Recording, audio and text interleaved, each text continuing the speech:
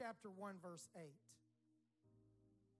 But you shall receive power after that the Holy Ghost has come upon you. And you shall be witnesses unto me, Jesus said, both in Jerusalem and in all Judea and in Samaria and unto the uttermost part of the earth. The New King James uses the phrase at the end of Acts 1 and 8, to the end of the earth. New International Version, ends of the earth. I'm choosing to call this message to the ends of the earth. That seems to be the most common expression, Old Testament and modern day expression of a place that's at an extreme. So I want to preach to you with the help of the Lord to the ends of the earth. God bless you. Please be seated. The scripture I read, Acts chapter 1, verse 8, is a Great Commission verse. Jesus speaking immediately before he ascends into heaven. And then Acts chapter 2, the Spirit is received on the birthday of the church, the day of Pentecost. And the book of Acts begins to unfold 28 chapters of the historical record of the early church, the expansion of the church, the reach of the gospel going everywhere to reach everyone. I want to recap the gospel records of this. Matthew chapter 28, verses 19 and 20. Go ye therefore, because he has all power. Go ye therefore and teach all nations, baptizing them in the name. I'm glad I know the name of the Father and of the Son and of the Holy Ghost is Jesus. Amen. It's come in his Father's name. The Spirit he sends in his name. Certainly the Son is Jesus. Amen. I'm glad I know that all the fullness of the Godhead dwelt in him bodily, and we are complete in him. I'm glad to know that we are buried with him, not them. We're buried with him by baptism into death. Verse 20, teaching them to observe all things whatsoever I have commanded you, and lo, I am with you always, even to the end of the world. Mark 16:15, parallel passage. And he said unto them, go ye into all the world and preach the gospel to every creature, every created person. The various translations hold up this word creature, every person, regardless of who they are. He that believeth and is baptized shall be saved. He that believeth not shall be damned or condemned. Luke chapter 24, verse 46. And he said unto them, thus it is written, and thus it behooved Christ to suffer and to rise from the dead the third day, and that repentance and remission of sins should be preached in his name among all nations, beginning at Jerusalem. And you are witnesses of these things. John 20:21. Jesus has his disciples gathered close. And he said, as my Father has sent me, even so, or in the same way, so send I you. Jesus commanded his disciples to go everywhere and tell everyone the good news. And we need this good news of salvation because of the bad news of sin. The Bible is very clear. Romans 3:23, for all have sinned and come short of the glory of God. Not just a few, but all have sinned. Romans 6:23, for the wages of sin is death, spiritual death, physical death, and ultimately eternal death is to be eternally separated from the presence of God in torments in a burning lake of fire. We're all sinners. The wages of sin is the separation of death. But then Romans 5:8, but God commendeth or demonstrated his love toward us, and that while we were yet sinners, Christ died for us. And thank God we know how to be saved.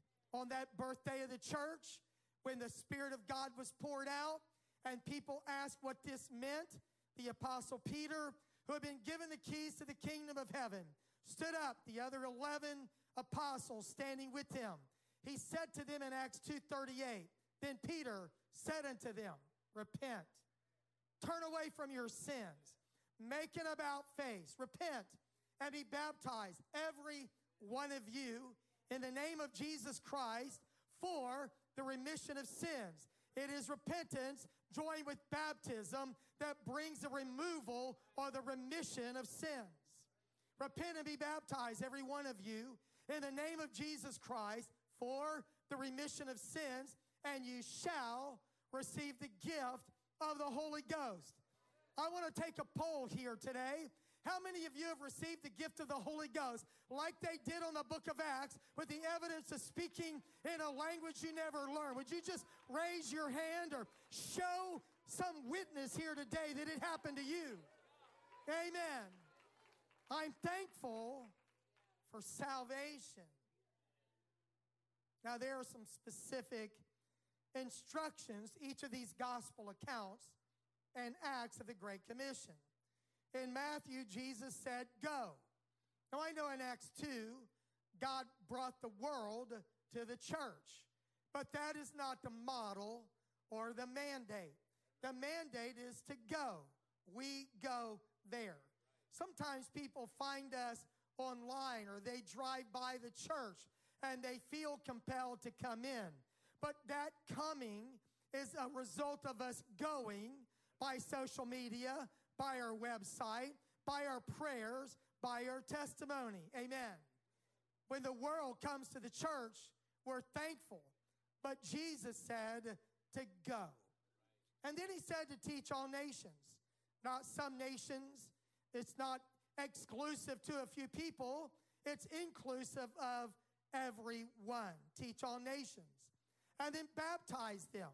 Water baptize them in the name of the Lord Jesus Christ, and they'll be baptized with the Spirit. John the Baptist said, I'm baptizing you with water, but there's one coming after me. He's mightier than I. He's going to baptize you with the Holy Ghost and with fire. Amen. Then Matthew, Jesus said, you teach them how to be saved, and once they're saved, then I want you to teach them everything I've commanded you. Teach them how to live. Evangelism and discipleship. That's God's plan. Go everywhere. Tell everyone how to be saved. Bring them to Jesus. And when you do, teach them how to live for Jesus so they can go to heaven and not go to hell. The mission of our church is to lead lost people into a saving relationship with Jesus Christ, and then develop them into fully devoted followers of him. After Jesus gave this commission, he told them that he would be with them always, even to the end of the earth. Now, Mark said a similar thing. Go, all the world, preach the gospel, every creature. Believing is here tied with baptism. If you believe and are baptized, you will be saved. If you do not believe, you will not be baptized, and you will be damned, the King James says, or condemned. In Luke, Jesus is recorded as saying that his name, repentance and remission of sins, is going to be preached in his name among all nations. Not just the nation of Israel, but all nations, everyone, everywhere. It starts in Jerusalem, that hometown of the gospel, but it doesn't end there. In John, Jesus speaks to his disciples, and he breathes on them, tells them to receive the Holy Ghost, and says, as the Father has sent me, even so send I you. When Jesus says this, recorded by Luke in the book of Acts, he said, you're going to receive power after the Holy Ghost has come upon you. You won't get this power before, but you will get it after. The word in the original Greek here is dunamis, where we get our word dynamite. When you receive the Holy Ghost, it is power to live right, walk right, talk right, all of that. But here, it is power to witness. It is power to tell the gospel and then demonstrate the power of the gospel with miracles and signs and wonders. You're going to be witnesses everywhere. It will start in Jerusalem, the city. It'll spread to the province of Judea, the size of a county, but a counterpart to our states. It's going to go to Samaria, a neighboring province, and then it's going to go to the entire world, everyone, everywhere, to the ends of the earth. And that is what happened in the book of Acts. Now, it's amazing to me that with all the commissioning, there's also a promise. In Matthew, Jesus says, go, and he said, I'll go with you. In Mark, he said, when you go, I'm going to send some signs with you. These signs shall follow them that believe. You will cast out devils. You'll speak in tongues. You'll take up serpents. If you accidentally drink something deadly, it will not harm you. And the serpents, by the way, are not intentional either. It is accidental. You're at a Pentecostal church, but we don't handle snakes, and neither should you. It's not a form of worship, just in case you're wondering. Sometimes I jokingly say we keep them in the baptistry when people have asked me that through the years, but we don't handle snakes on purpose. Amen. You're going to lay hands on the sick, Jesus said, and they shall recover. That's our promise. That's our power. You're to go, but he will go with you. In Luke, he said, I'm going to send this promise upon you. You're going to be endued or filled with power from on high. So Jesus didn't just give you this mandate to go without giving you the power to go. And in John, he told them after he said, even so send I you, he breathed on them there and said, receive you the Holy Ghost. That was the power. And in Acts, you shall receive power. After that, the Holy Ghost is come upon you. Now, in the military, they use a phrase that is called the tip of the spear. The tip of the spear is piercing to the most difficult place possible. And in the military, all the resources flow to the tip of the spear. And in God's kingdom, in God's army, I believe that his greatest resources flow to the tip of the spear. The resources flow where there's lost people, where there's a need for a miracle. It doesn't all happen in here where we're all saved. It happens out there where they're not. Amen. You can count on God resourcing you as you go to the tip of the spear and you pierce to the darkness of sin. Jesus says these words, he ascends into heaven. The Spirit comes back, and they go everywhere telling everyone. First only at Jerusalem, and then Judea, the province, and then in Acts 8, Samaria, and then in Acts 10, Gentiles, and there's a shift from Jerusalem to the rest of the world. From Acts 10 to Acts 28, there's this gradual movement away from Jerusalem, the hub, and toward the ends of the earth. From Jerusalem to Rome, breaking barriers that are geographical, racial, religious, breaking through to people, overcoming obstacles of persecution from the outside and hypocrisy on the inside. Nothing can stop the advance of the gospel of Jesus Christ as it goes to the ends of the earth. That is God's plan. It goes to the entire Roman Empire, where Paul appeals to Augustus himself, the emperor of the world. It is interesting when you read back there that the Roman Empire at its peak only reached about 4% of the entire earth's land masses. In that day, 4% of the real world, geographical world, was what the Roman Empire covered. Now, what about the other 96%, much of which has been populated since then? The population of the world in the times of the early church, in the days of Jesus Christ, is estimated to have been about 300 million people. And for 1,000 years, the population of the earth changed very little. It was still at about 300 million people. The population of planet Earth only reached 1 billion in 1804, best estimate I can find. Our population grew to 3 billion in 1960, to 6.8 billion in 2010. And now in 2022, it is estimated, the population of the world is estimated to be 8 billion people. Now, when Jesus spoke these words about the ends of the earth, to 4% of the world populated, to 300 million people, Jesus knew Jesus was God in flesh. He knew that in 2022, there would be 8 billion people. Jesus did not just die for the 300 million. He died for the 8 billion people that populate our world today. For God so loved the world then, and God still loves the world now. This gospel message, this message of salvation, it wasn't just a Jewish message. They had to break through that. It wasn't certainly a European message. They were not even Europeans. It's certainly not an American message. It came here. It didn't originate here.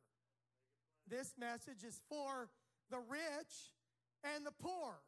And God has chosen the poor of this world rich in faith. This gospel is for the educated and it is for the ignorant. It is for the haves and the have-nots. It is for everyone of every culture, tribe, kindred, tongue, nation, people, everyone, everywhere. It's for every one of the 6,800 language groups of people all over this world. This gospel is for everyone.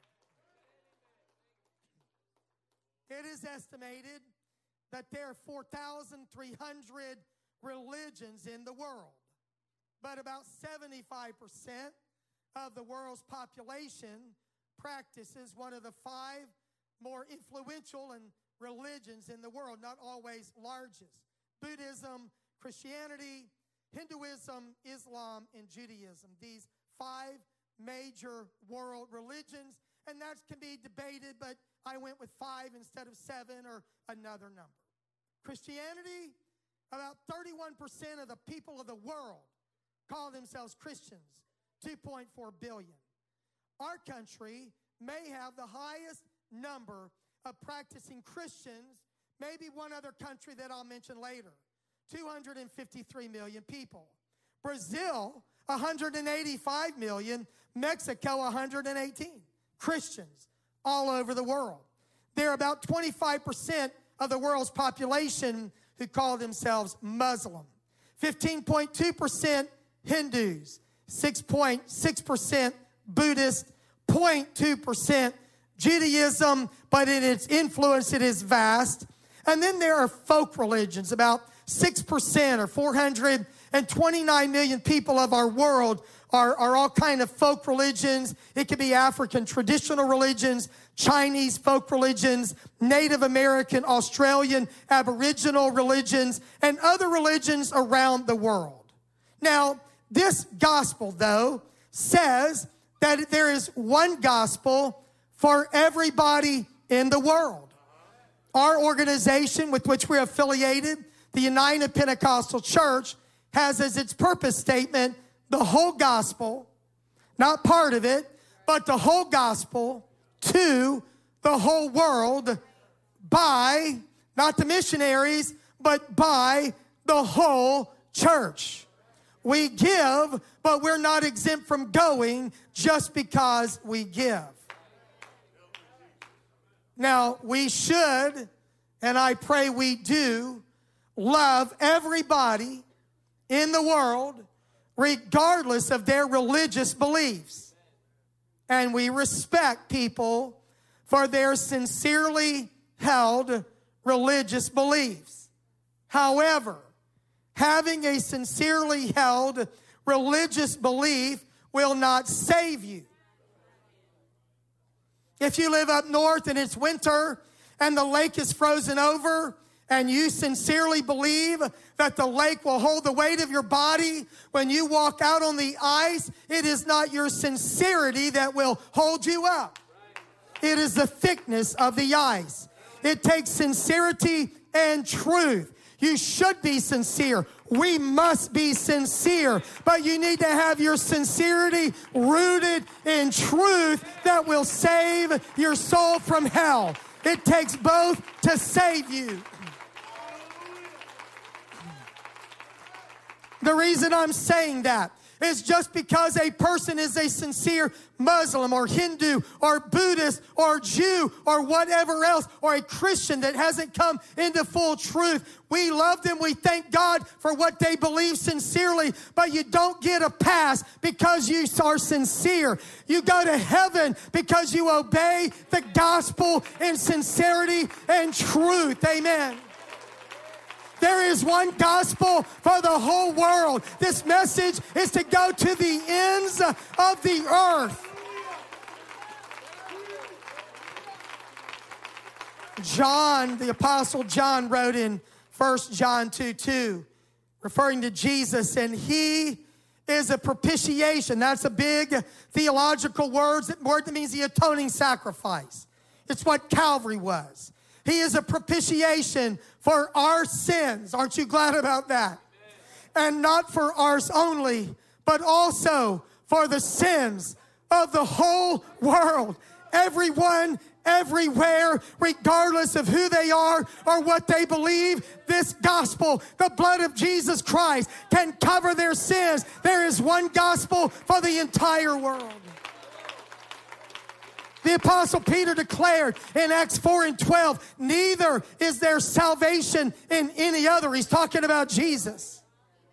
For there is none other name under heaven given among men whereby we must be saved. Thank God that somebody's doing all they know, but it's our responsibility to tell them something that they can know, that can save them, to get them out of error and heresy and false religion and humanism, and to bring them out of darkness and into light so that they can know Jesus and go to heaven.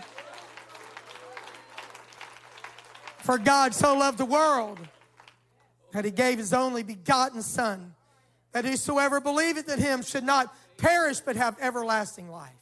For God sent not his Son into the world to condemn the world, but that the world through him, not them, not anyone else, but that the world through him might be saved.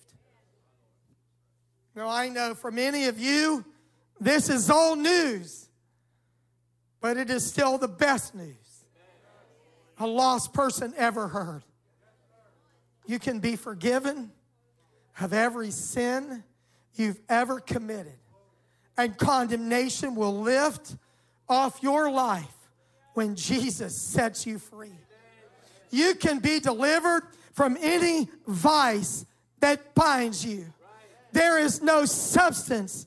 There is nothing, whether it is physical, psychological, emotional, there is nothing that can keep Jesus from making you free. Whom the Son has made free is free indeed. Where the Spirit of the Lord is, there is liberty.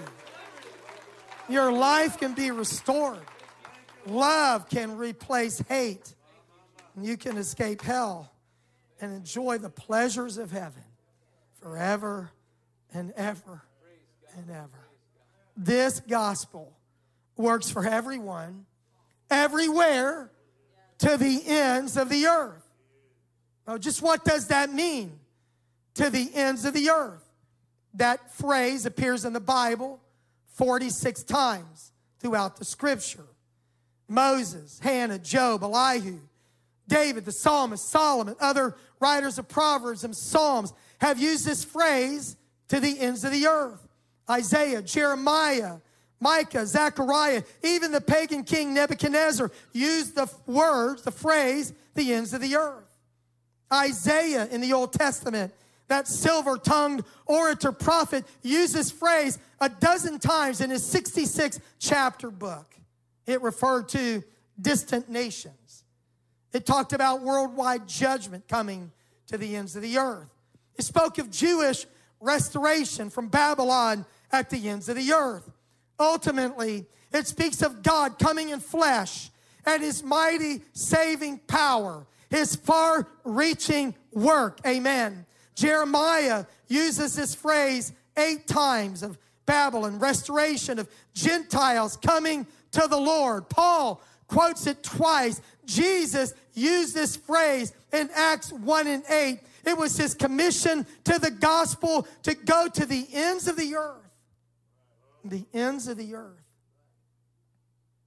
Now to us, the ends of the earth are reached when we do not have a phone signal. There are no bars on your phone. You can't get out and they can't get in. Or when you're stuck with no internet service, the ends of the earth. A first world crisis.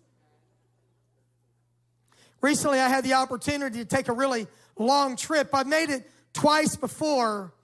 The airline said it was 8,434 miles, 15 hours and 15 minutes, nonstop from Atlanta to Johannesburg, South Africa. You might think that's the ends of the earth. I was writing the article that was the framework for this message as I was traveling. And I finished it, and I looked down at my flight tracker.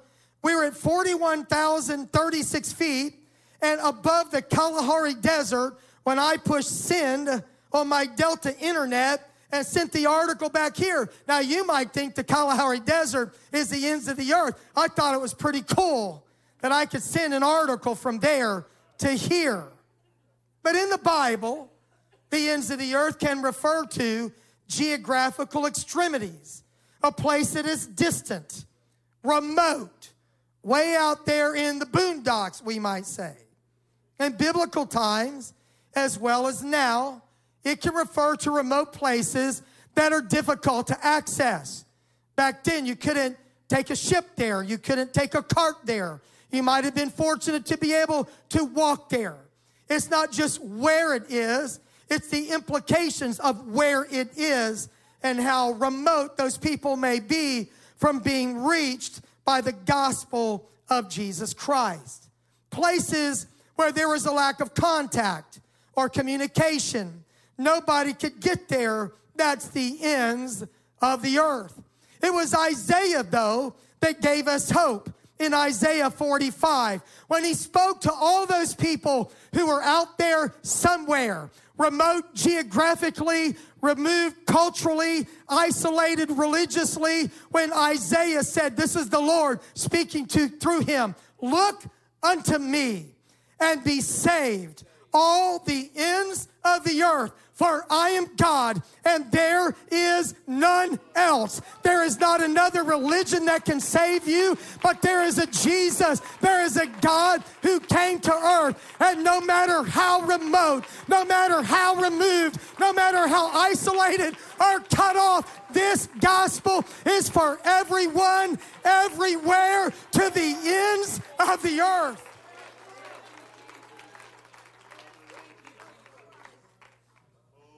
I was curious. What are the ends of the earth today? I read several articles, but one said the most primitive people that live in the most isolated regions on our planet today live in countries, or maybe more, but name several: Papua New Guinea, India, Venezuela, Peru, and Paraguay. India, there's a group of people. They're called the Sentinelese. They live on the North Sentinel Island in the Bay of Bengal, India. They're intensely reclusive. They're known to respond violently to visitors who try to come to their island. They are frequently dubbed the most isolated people in the world. We're calling them the Sentinelese, but we don't know what they call themselves. No one's ever been able to find out. We don't know their language because they're not talking. And even the other tribes, Andaman tribes, that are on neighboring islands related to them, they know very little about these remote people. There's something like 50 to 200 of them. They live hunter-gatherer lives. They make canoes for fishing and crabbing, and they hunt game with with bows and arrows and spears. Since the 1950s, the Indian government has declared this island off limits, strictly prohibits visitors from going them. They don't want you to take them a disease. They don't want them to give you an arrow. Because they have.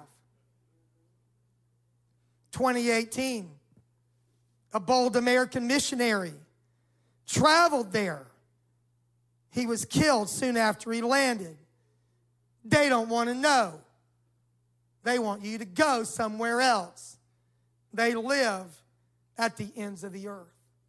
There are also places in our world today, in our organization, we call them access challenged nations. You could get there, but you can't get there. You can go there for a vacation. You can go there for business, but you can't go there with the purpose of evangelizing lost people with the gospel of Jesus Christ. The gospel is trying to be shut out by the government who prohibits us from coming. Some organizations call these creative access nations, meaning you can't get there, but you can get there if you find a creative way to get in. There's a higher law. There's a greater mandate than the law of any nation. Go into all the world and preach the gospel to every creature.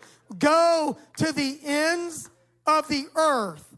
We are not exempt from taking the gospel to hard places or hard people just because it's not easy. They are still lost without the gospel of Jesus Christ.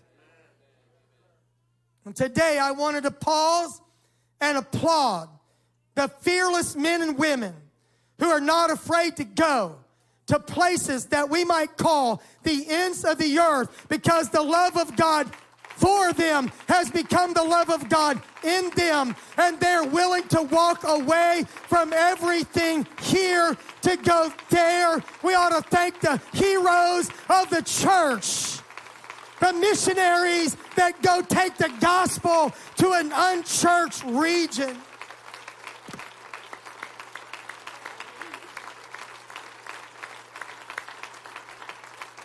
Amen. They're amazing stories. They're told generically at times. Communist China is like the ends of the earth. 1.4 billion people. We're not supposed to go there, but it's too late. The church is already there. There are estimates. There are 234 million Christians in China. I've read everything from 36 to 234 and all kind of numbers in between. Christians in China, communist China, already outnumber members of the Chinese Communist Party. But still, they're only 20% of the 1.4 billion people. They are at the ends of the earth. They're hard to reach.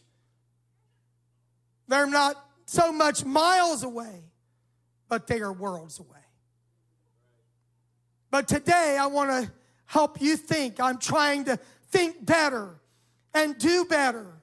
That the ends of the earth might not be 10,000 miles away. It may be next door. Maybe a person that doesn't speak your language, doesn't look like you, seems to have a giant barrier up that says no trespassing.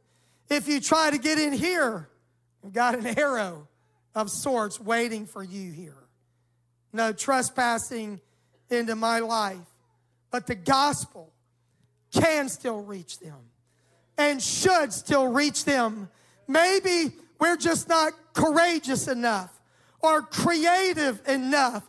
When Jesus met the woman at the well, she had no trespassing signs everywhere, but she was a key to an entire village and then the province of Samaria. And a conversation about water led to a conversation about eternal life. And she said, come see a man who told me all the sins I've done. Is not this the Christ? You can't get through.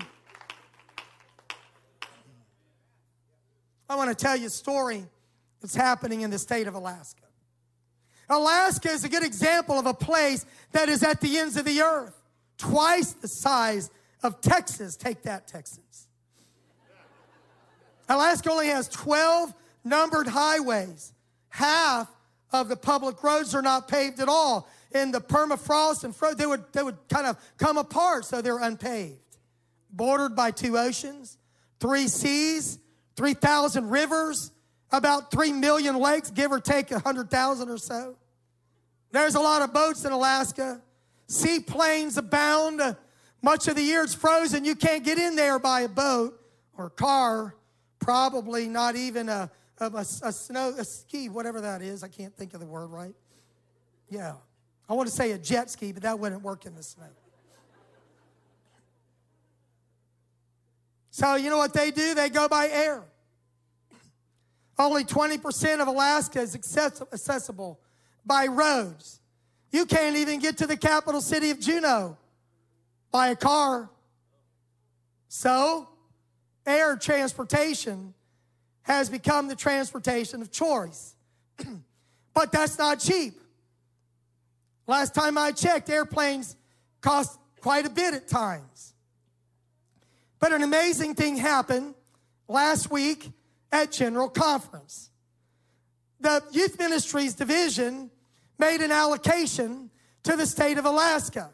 I found out after the first service that our youth pastor, Brother Joel, was on the youth subcommittee that addressed this issue, and he's got more details. But they allocated $200,000 to buy an airplane for one of our missionaries there to fly to the ends of the earth. I think we have a picture of that airplane right there that's going to get the gospel past an iceberg, over an ice floe, and into a little village. You can't get there easily, but you can get to the ends of the earth if you want to.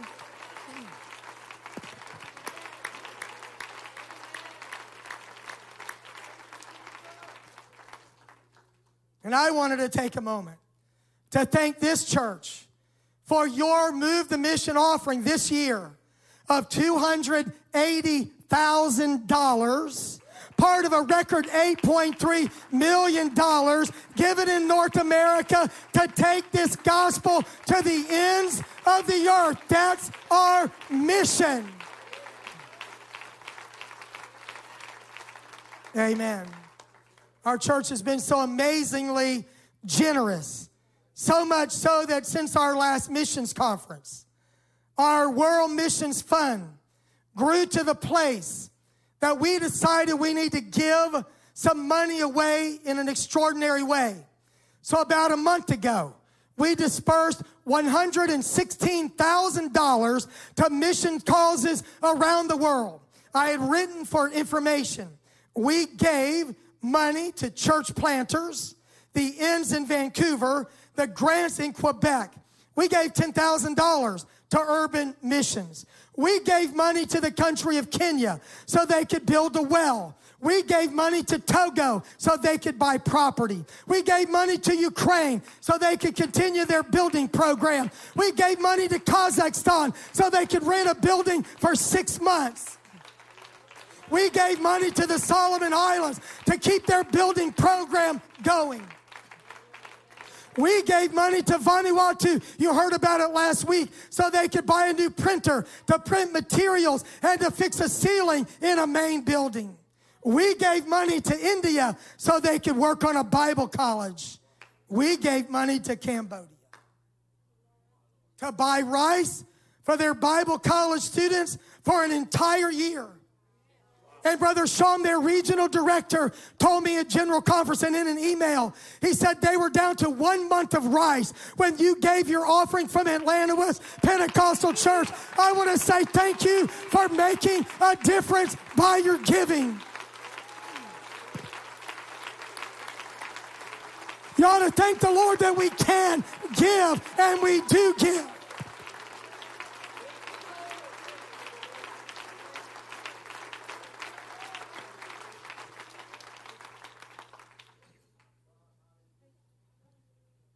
And while I was saying all that, I just thought, Brother Nate Turner, we can help Estonia too. So you share with Brother John Turner a project need, and we're going to help you. We want to do more. The Lord told Abraham, I will bless you, and I will make you a blessing. We're not blessed to be an end user. We're blessed to be a conduit for the blessings of God to help other people. We have money. We have means. We have men and women.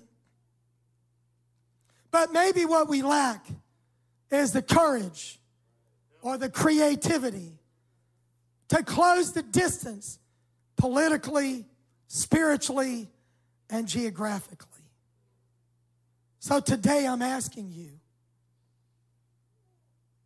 would you obey the words of Jesus Christ and take the gospel to the ends of the earth? It is really not an option. It is a command. It is a commission. We were saved to serve and to reach the world with the gospel of Jesus Christ.